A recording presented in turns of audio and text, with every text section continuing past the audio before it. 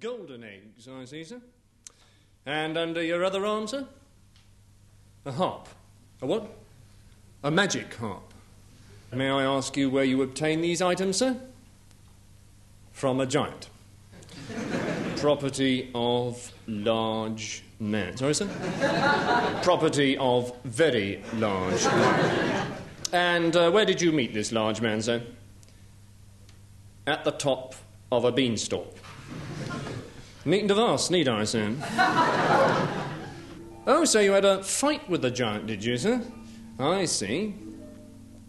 Fee-fi-fo what, sir? Oh, yes. Would you ask your harp to stop playing a moment, sir? Thank you. Now, let's get this straight. So you fought this giant, and then you ran away down the beanstalk, and the giant followed you, and then you cut down the beanstalk. I see. Well, I wonder if you'd mind moving it, sir. There's a whole queue of traffic waiting to get past.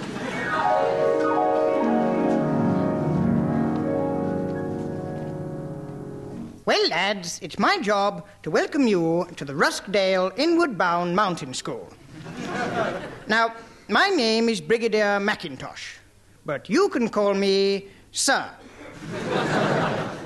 Now, I'm just going to tell you some of the reasons why Inward Bound exists. You see, we here believe that the very best in men comes out in times of war.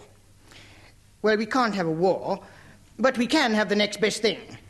Now, whilst you chaps are here, you'll have the chance to earn yourself one of the Duke of Edinburgh's special awards.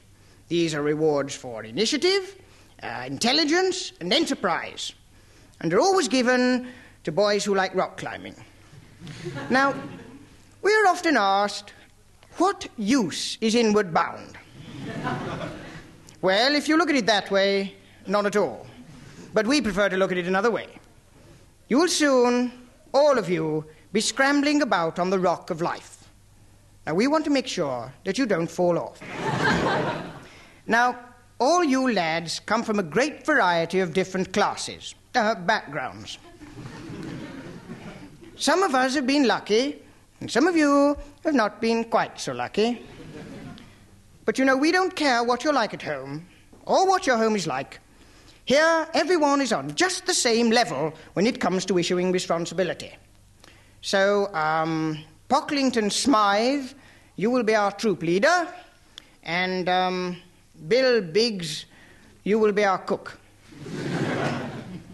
Now, some little things we do ask of you. During the next month, there will be no drinking, no smoking, and absolutely no contact with the opposite sex. What we want is a completely natural atmosphere.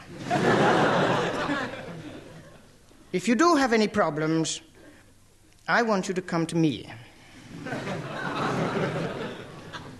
Only last week, I had a brief and rather dull talk with what seemed to me to be a simple, uncomplicated lad.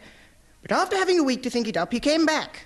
And he told me that he was the illegitimate son of a French nymphomaniac who had had an affair with a white man and afterwards married a drunken homosexual. This was what I wanted to hear. Right, away you go, twice round the grounds and last one under the coal showers a sissy. And remember, when it hurts, it's doing you good.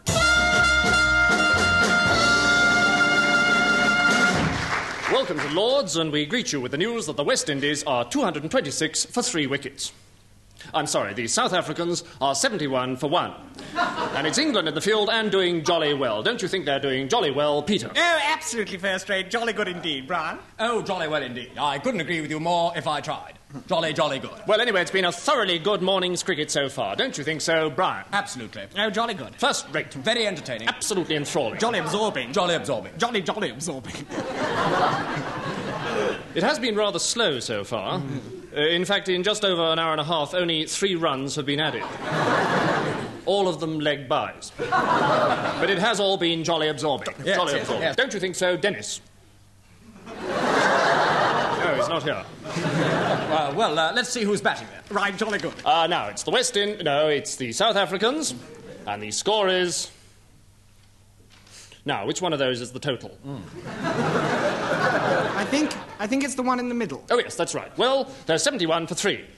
Good heavens, they must have lost another 2 wickets. Oh, pity we missed that. Well, anyway, England now have had a thoroughly good morning in the field. You know, Brian, I've got a nasty feeling England are batting. Batting? Oh, dear, really? The batsmen are wearing English caps, aren't they? They're not wearing caps at all. Oh, no, they're not, are they? I've made one of my mistakes, haven't I? Well, anyway, up here, we all think that England are batting. And now it must be Peter Goddard bowling. Don't you think so, Brian? I don't know. I just don't know. Yes, that's right, absolutely right. It's Trevor Goddard bowling. And he's walking back to his mark. He stops, turns, characteristic little skip at the beginning of his run, and he's coming in. 1, 2, 3, 4, 5, 6, 7, 8, 9, 10, 11, 12, 13, 14, 15, 16, 17, 18, 19, he bowls. And what happened to that one, Peter? I think he got a touch down the leg side. Oh, I thought it hit him on the pad. Anyway, the ball's gone down the leg side. No, wait a moment, he's hit it past cover for 4. Beautiful shot. Past cover's left hand. Beautiful shot. No, the ball went straight through to the wicket keeper. So it did. He didn't get a touch. Straight through to the wicket keeper. I think he touched it. Yes, he was dropped at gully. Put down in the gully by Grace there. A bad miss. Bad miss. No, wait a minute. I think he's walking back to the pavilion. I think to change his bat. Oh, No, he's chasing off a dog.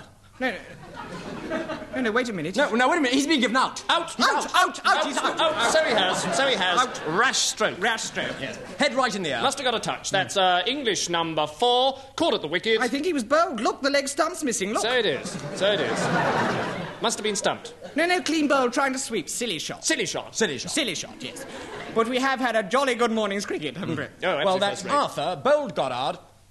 No, he's not out. No, He's not out. He's not out. Well, what a relief for What a relief.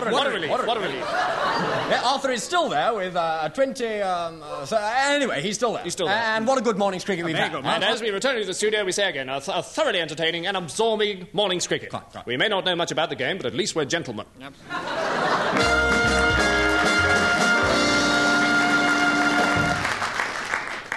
Time for romance. History is full of great lovers. Antony and Cleopatra, Romeo and Juliet, David Frost and himself. And since time immemorial, in the eyes of the girl, the man is always a hero. Or is he? For years I've dreamt of the perfect lover. I'd surely know him when he came along. There'd come a day when I'd discover a man who was handsome, clever, and strong. Strong as a lion, tall as a tree, a man who would capture and dominate me. But along came Jim, an ordinary guy. You'd never notice him if he went by, with his ordinary face, his ordinary ways, the kind of man you always meet on ordinary days. But I love him, yes, I love him, 'cause he's just my Jim. I remember when I first met Jim. It was at a party. He didn't have much to say for himself that night, but I realized later he wasn't shy, just dull. But every morning when I hear the round masculine tones of his first belch, and watch him, scratching his dandruff into the cornflakes bowl. Well, yes, I know. He's just my Jim. Dim old Jim. Goodness only knows what made me notice him. It's surely not his looks. It's surely not his clothes. It's surely not the funny baby way he picks his nose. But I love him. Yes, I love him. 'Cause he's just my Jim.